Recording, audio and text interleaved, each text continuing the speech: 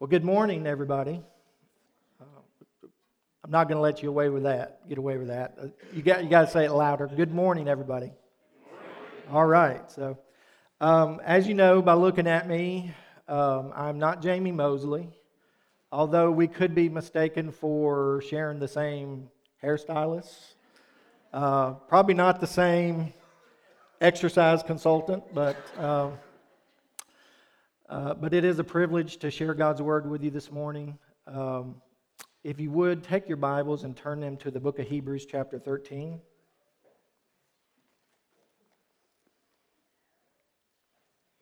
And Jamie said that I had an hour and 5 minutes.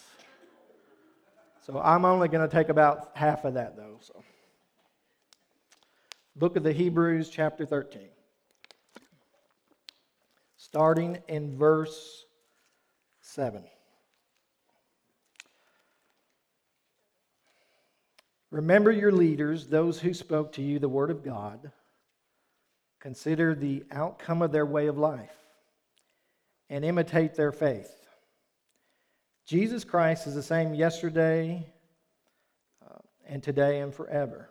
Do not be led astray or led away by diverse and strange teachings. For it is good for the heart to be strengthened by grace, not by foods which have not benefited those devoted to them. We have an altar from which those who serve the tent have no right to eat. For the bodies of the animals whose blood is brought into the holy places by the high priest as a sacrifice for sin are burned outside the camp.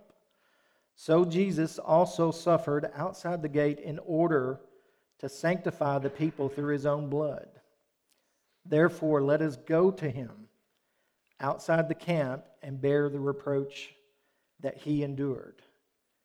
For here we have no lasting city, but we seek the one that is to come. And may God bless the reading of his word. As we get into this, and I hope you want to dig in with me, I didn't bring a shovel, but spiritually speaking, I hope you dig in with me with this. And as we examine a very small portion of a very, somewhat of a deep book theologically, I want you to reflect with me on the historical occasion that was happening that provoked the book of Hebrews to be written to its hearers. 2,000 years ago, the author of the book of Hebrews found himself dealing with several situations with the Jewish Christians as well as Gentiles who had been drawn to the Jewish practices and ordinances of the time, among which were social situations of imprisonment that were going on at this time also. There were all types of persecutions. There were theological situations with false teachers, and who through these experiences they wanted to revert back to the Jewish sacrifices, to the Jewish practices, and to their rituals. The writer of this book is making an attempt to persuade the recipients of the book of Hebrews that Christ is the most superior to any angel or prophet of an Old Testament institution. Rather than Jewish Christians or Jewish-leaning Gentiles leaving and abandoning such a great salvation, as the writer of Hebrews says, the readers of this book are to continue to embrace the faith, to rest in the completed redemptive work of Christ, and to encourage his readers to preserve in the faith by God's grace.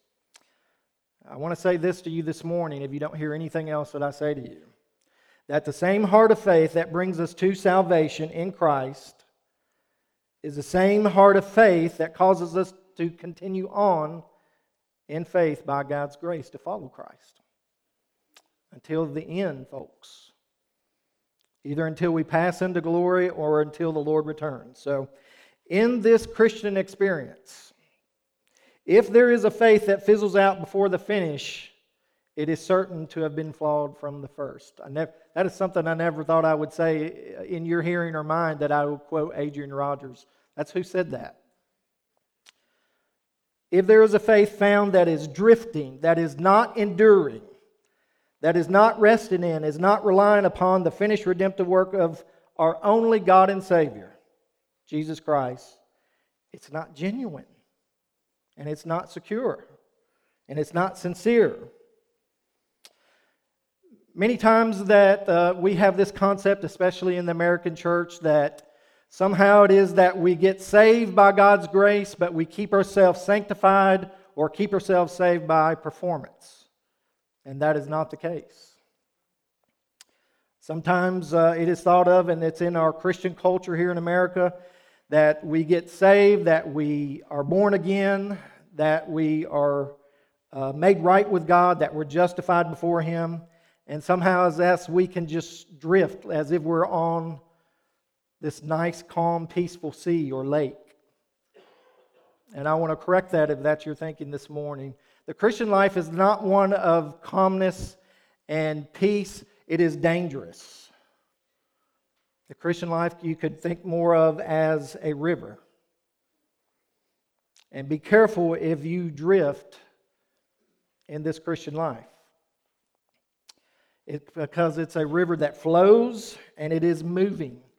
And you be careful lest you drift and you find yourselves that we drift ourselves right into hell. It is not one that we relax in. It is this mentality, and you probably have heard me say this before.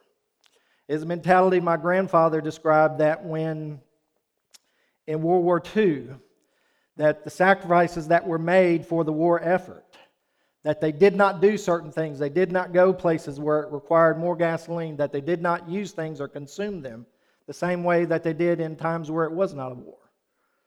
It was this wartime mentality that we're at war and we're living life differently because we're at war, and this is not a peacetime that we're in a battle. This writer of Hebrews is also going to point us to this thing, that in this earthly life, in material things, that security is a myth, and it does not exist in earthly treasures or in earthly material belongings. God is saying in our text today, and in the context of the book of Hebrews, that if you're going to come to Him for salvation, and He's saying it like this: if you're going to come to me, I want you to bring it all to me, all of yourself to me. I want you to bring everything to me. I want you to stop half-stepping. I want you to stop being halfway committed. I want you to stop drifting, and I want you to find your endurance and your rest in the one that is higher than any angel. Even though the angels and all their angelic abilities, Christ Jesus is higher than that angel or any angel. He's greater than any earthly prophet, as great as the prophets were in what they said to us and what they said to the Hebrews in the past. He's greater than any prophet. He's greater than any earthly priest.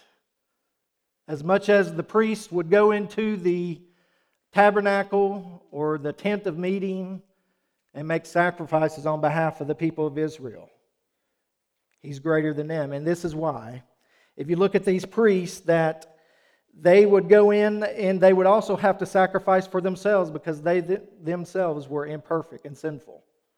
So they'd have to offer sacrifices on themselves in order to represent the people to God. And you are to come as well yourself, not in part, to the one that has entered once for all the holy place. This is not where Jesus keeps re-entering for us.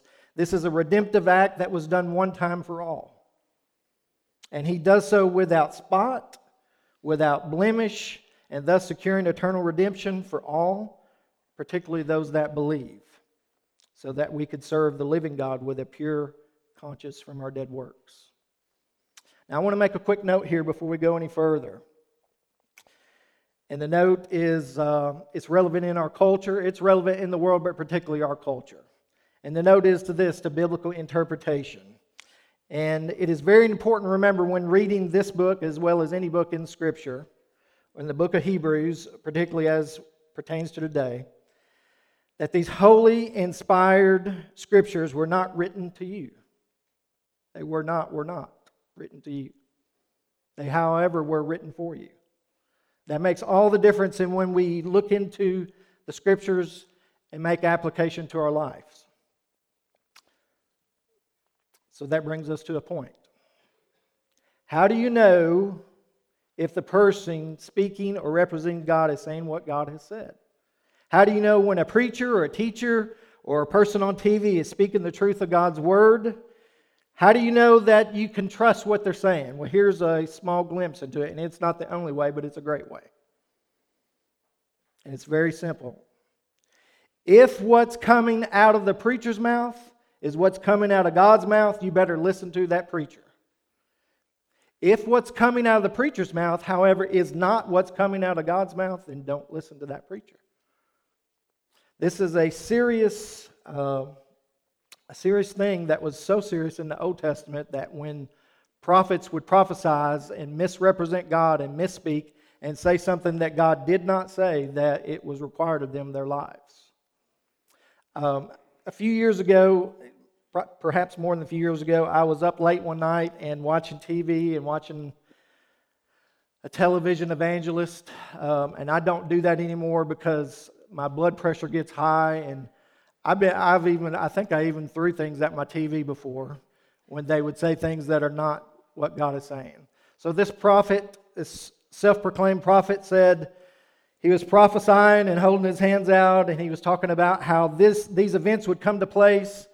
And the host preacher of the television ministry that was on said, "Well, time out. Wait a minute. We gotta qualify this. That sometimes that when he is prophesied, we have learned that he can only prophesize in certain regions of the country.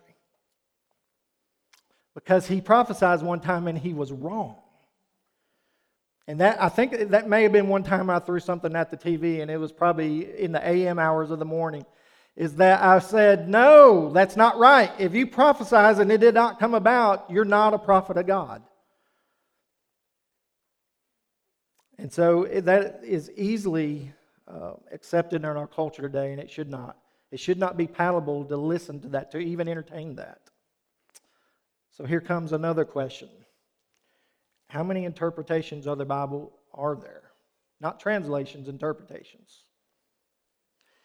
We could go through every row right here, and we could come up with probably, in fact, some of you may have more than one you can share with us. Not just one per person, but possibly 2 or 3 per person, a couple dozen. We say to ourselves in our culture, well, you interpret what the Scripture says your way, I interpret it my way, it's tomato, tomato. We make different applications with it, and I want to point you to this. When we do that, you get what we have in our culture today. You have horrific things happening. You have horrific things happening in the church. You have horrific things happening in the culture. And you lead to what I call, and bear with me with this, let me follow through with this. You lead to multiple heads on the same body. You say what? Multiple heads on the same body. When I grew up, the vernacular was when someone said something that didn't make sense, we would say something like, "What you talking about, Willis?" In the words of Gary Coleman. Let me explain and bear with me. If you've ever seen, depending on when you grew up, if you've ever seen horror movies, horror films, some of those, the creature in the film or the entity or whatever you want to call it, the villain, sometimes they do have 2 heads and they're scaring everybody, and everybody's threatened by this person, and you get horror going on not only in the creature's life, but everybody's life in the film. And oftentimes it's because it's a creature with 2 heads on one body. And if you grew up like I did, I grew up in a rural area where you're driving down the road, minding your own business, and a car's coming your way and you're going this way, and it's coming at you, and it looks like 2 heads are behind the steering wheel. And you're thinking, what's going on? And as they get closer, you realize it's not 2 heads, it's 2 sweethearts sitting beside each other, going down the road because they like each other that much. To have 2 heads on the same body, according to the Bible, and according to James, and according to Elijah, is to be double-minded. If you ever participated in a workplace environment, this even goes on in the home, that if there's not a head in the home, if there's not a head in a workplace environment, that it leads to double-mindedness. And double-mindedness leads to horrific lives. It's where you are hovering between two opinions. If you remember the story of Elijah when he gathered all the prophets of Baal on Mount Carmel and confronted Israel and said, you gather your God's prophets, and I'm going to get up there too. And he told Israel as they gathered Baal's prophets, he said this, he said that if your God Baal is real, then follow him. If the God of Israel is real, then follow him. And he says this, he pointed this question to him. How long will you hover between two opinions? How long will you both have what others say about God, and how long will you stick to what God says about God? And so that's very important as we look in the Scripture today. And I want to challenge you to try this if you've not. Here's another thought in interpreting Scripture. As you return to work next week, I assume some of you have been off. And if you've not experienced this already, you ever got an email from someone, a superior person or position in the office that sends out a memo and says, this is a new policy, this is what's going to happen, I want everybody to read this. In fact, respond back saying you read this so I know that you read it and you understand. And you get with your coworkers and you compare what he said and says, well, I think he said this, I think he said that. And you come up with your own means of interpreting what was said, when actually the question should be said, you could go to your boss and say, what was your original intent in saying this? Now, could you imagine, and you may have experienced this, that your manager, your superior, your boss, what have you,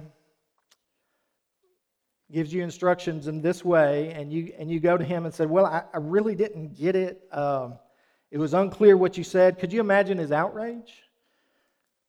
He would say something along these lines as, if you just come to me, I could clarify what my original intent was in what I said. And so it is as we study the Scripture. The goal of the writer of Hebrews to this audience is this, that they would have a clear understanding that they get God right about God's purpose in the ultimate sacrifice of Christ and remain faithful to Christ. And not to return to an old covenant ways, but that they honor the faith of the saints of the Old Testament by their faithfulness. And you see that in Hebrews chapter 11. These old covenant saints died in faith, looking forward to this coming Messiah. And the book of Hebrews gives light to us how Christ fulfills this redemptive history that we have in the Old Testament. So the first thing I want you to see is this, the significance of what we just read in our hearing of being outside the gate. So I want you to go back with me, way back, and see the significance of this area that we're discussing this morning. So I'm going to help you out. What is the significance of outside the gate? Well, think about this. Think about when Moses, when he is on Sinai, and he comes down to find all the children of Israel have got impatient. They made their own gods. They made a golden calf and they were worshiping him. And in his frustration with them, he breaks the commandments that God gives. And you'll notice as you follow that story that Moses would set up this tent of meeting. And it's important to note that when he set up this tent of meeting, he didn't set it up inside the camp, that he went outside the camp with it. Because inside the camp was defiled from the worship of false gods. Inside the camp is where the children of Israel were sinning against God. And Moses would enter this tent of meeting, and as he'd entered, a pillar of cloud would come down and stay at the entrance and remain while Moses met with God. And likewise, if anyone desired to inquire of the Lord in that camp, they could go outside to the tent of meeting outside the camp and do so. The fact that Moses set up this meeting place outside the camp was a clear result that Israel had broken fellowship with God.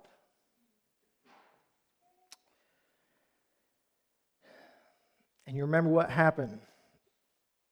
That Moses would meet with them. And Moses would not come out until he was through meeting with God. But also in this tent of meeting, The Ark of the Covenant was there. There were holy utensils there. There were furnishings that were instructed to be in there at this temporary tent of meeting, this tabernacle, until the time of a permanent place of worship was built. This is also where sacrifices are made on behalf of the people of Israel, of bulls and goats and rams that would temporarily cleanse the guilt of God's people and the guilt of their sin. Moses set up this tent of meeting outside the gate, away from the defilement of the people of Israel inside the camp. Now we see this, that it's important because that was a temporary place of atonement. And we see the importance as the writer writes to his hearers in Hebrews that finally there would become a permanent place or a permanent and final altar of atonement. And we see that in Hebrews chapter 13, verses 10 through 11. We have an altar from which those who served the tent had no right to eat.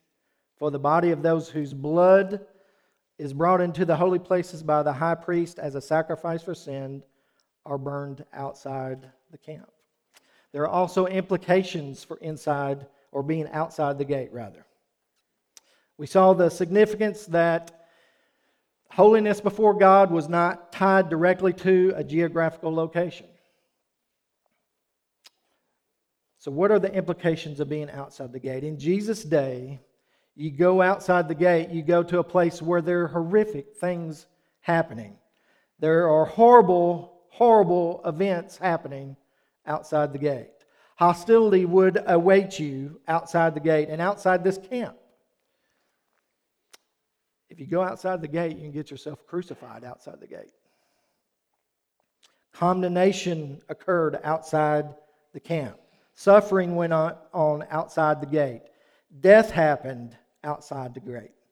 Jesus was crucified himself outside the gate, outside the camp, at a place where Old Testament rituals were not occurring at that time.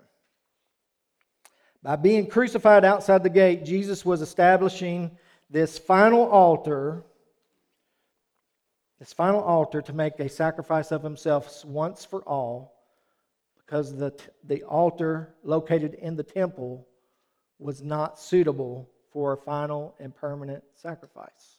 That's why it was outside the gate. Jesus left the holy city of Jerusalem to go out into what was considered an unclean wilderness, and that is the offering that he offered of the sacrifice of himself, the Lamb of God who takes away the sins of the world.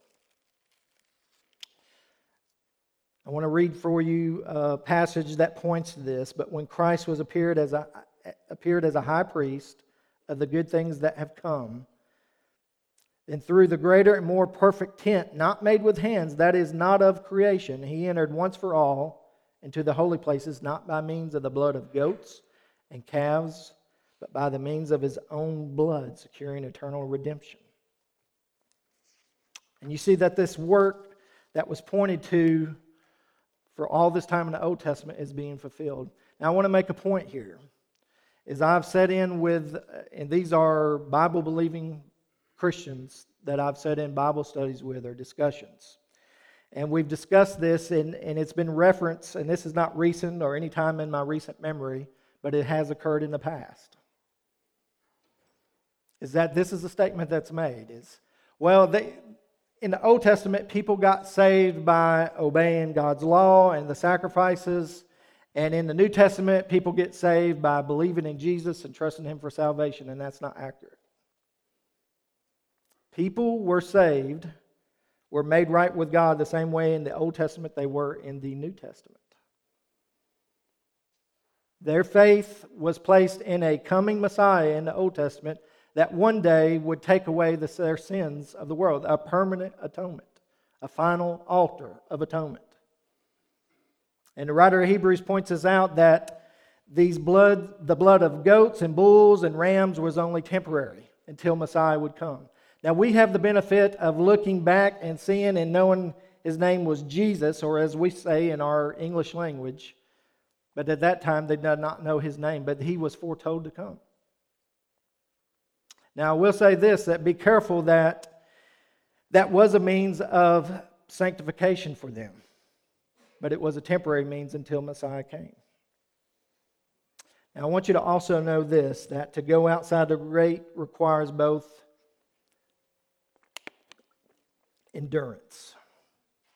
I want you to look with me in Hebrews chapter 10, starting in verses 32, where it says, "But recall the former days when after you were enlightened, you entered a hard struggle with suffering, sometimes being publicly exposed to reproach and affliction, and sometimes being partners with those so treated.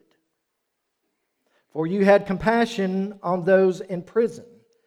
And look what it says, "And you joyfully accepted the plundering of your property, since you knew that you yourselves had a better possession and an abiding one. Therefore do not throw away your confidence, which has great reward. For you have need of endurance, so that when you have done the will of God, you may receive what's promised." Now, can you picture this, that in these times, as you may well know, that if you were in prison at these times, that you did not eat, that you did not have sustenance, that you did not have provision unless someone that cared for you and loved you or liked you brought that to you. As these Hebrew believers, as they're reading this, these are people who were publicly identified with Christ in such a way so that, as the writer of Hebrews points out, that when people were in prison, they would take things to them. They would take needs. They would take food, water, clothing to them. And it would be such in a way that, like you this morning, if on your way to church, and I don't know the officer's name down here, but say he's writing down your license plate as you drive by him and he's identifying you, you're going to Redeemer Church. And he's calling in to someone to say, "Hey, yes, I've identified them. They're going to church. They're definitely Christians, or they profess to be, and we need to pay them a visit." So while you're at church this morning, you've been marked out, and someone's at your home where there's a plundering of your property. And it may not even be a plundering. It may be a confiscation. And that was the context of what was going on in Hebrews, is that there were those who were being under reproach and suffering because simply by identifying with other Christians and with Christ. So he writes to them, you have a need for endurance. You have a need for endurance so that you don't shrink back. You have a need for endurance so that you don't stop what you're doing, so that you don't stop leaning into this and that you don't walk away. You have need for endurance. In our culture today, and sadly in the Christian church, when we come upon obstacles, when we come upon barriers, we give up too easily. When confronted with sin, we, instead of leaning into it and wanting to correct that, to be made right, to be restored, to be repentant, we run away from that. If we could be like Old Testament Christians, or even any biblical Christians that we read about, or even me as a man, if I could be like Esther, who said that even though it's against the law to go into the king, I will. That we would lean into this Christian life instead of running from it. So, to go outside the gate also took confidence. As we saw in verse 35 of chapter 10, that it took confidence, which leads to great reward. So here's the context or the approach that I want you to see this morning, if you don't see anything else. I want you to look back over in Hebrews chapter 13 with me.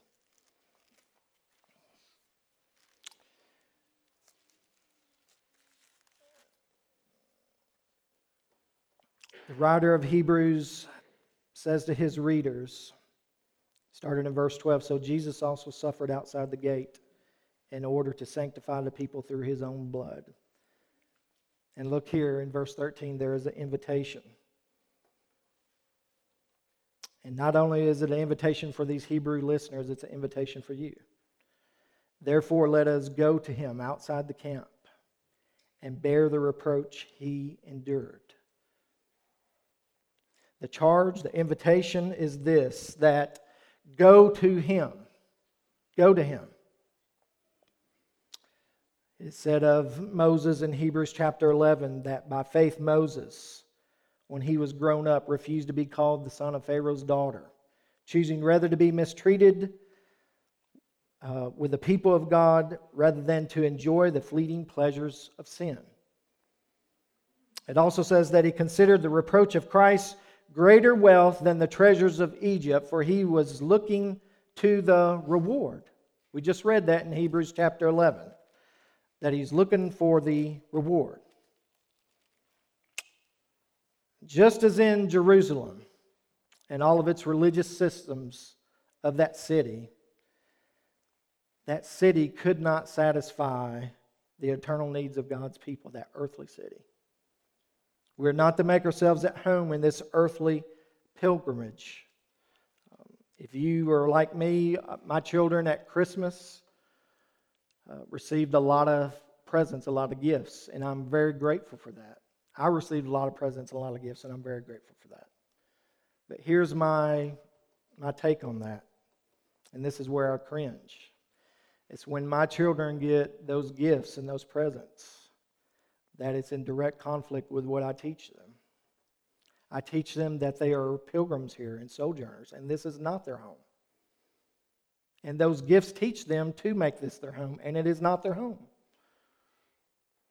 And so there's that tension, that conflict there of grasping to material things that for them that is security at their age.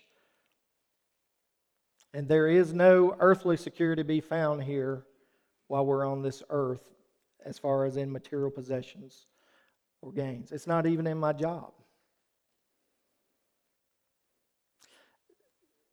If you haven't known, and I hope you do starting today, that God alone is your source. God alone is your source.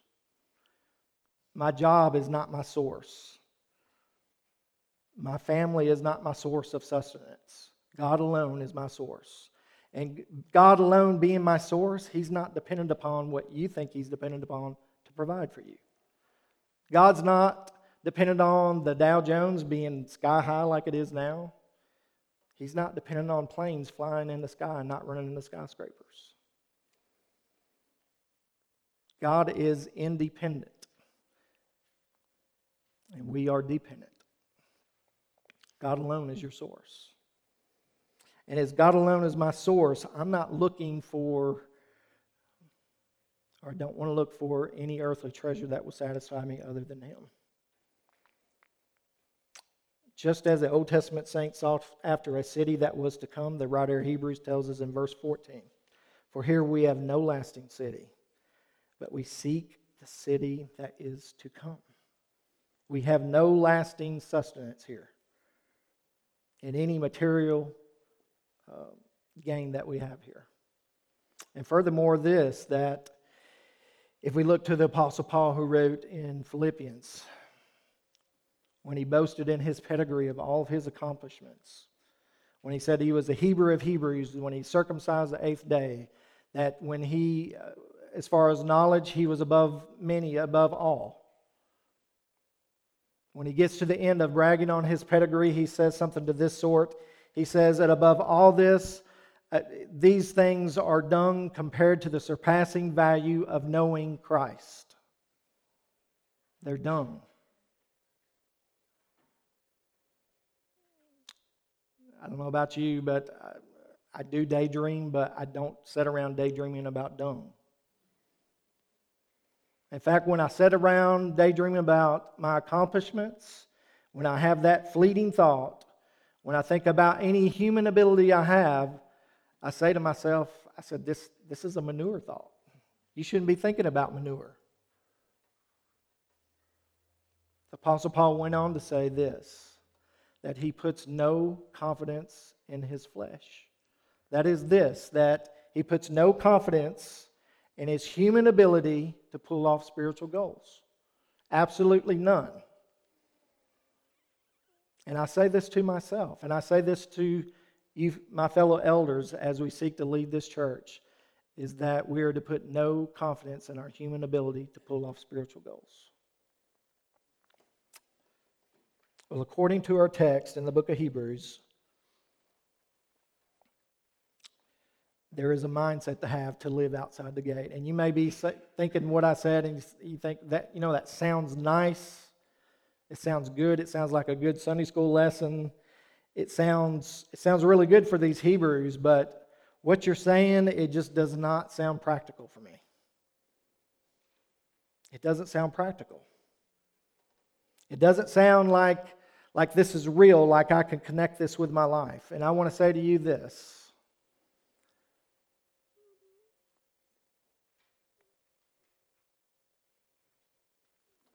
That if you're going to live outside the camp and go to a place and share in Christ's reproach, you've done run out of practical.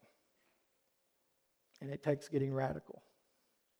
It takes getting radical and having a radical approach to obedience to God. It takes having a radical approach to suffering. And while you suffer, realize this, that there are people watching you. There are people who do not know God who are watching you, who are seeing how you embrace that.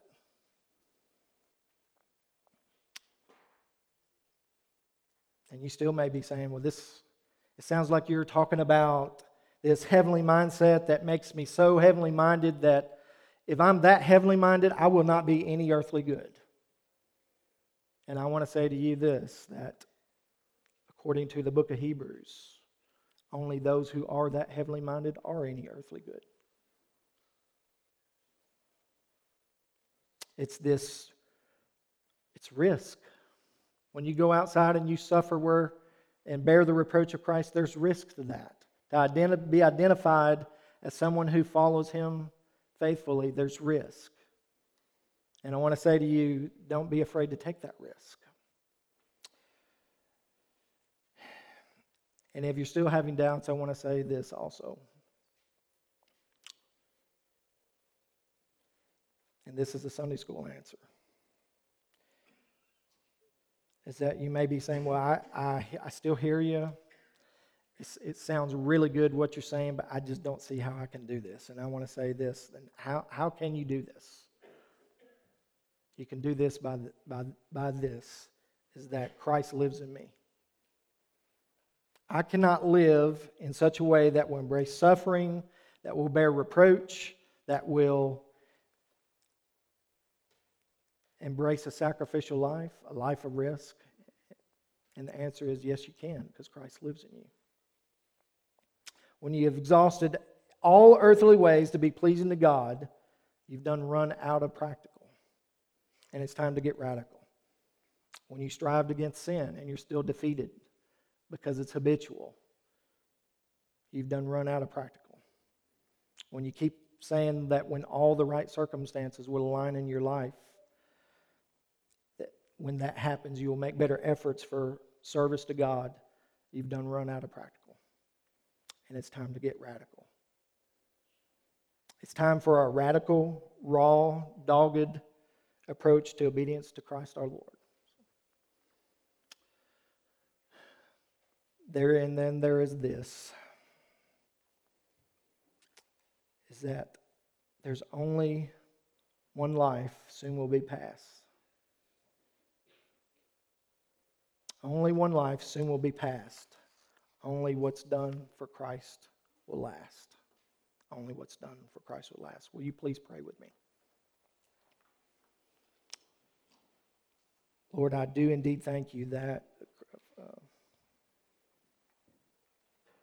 I thank you for Christ that suffered and died. Not only did he suffer and die, but he lives forevermore.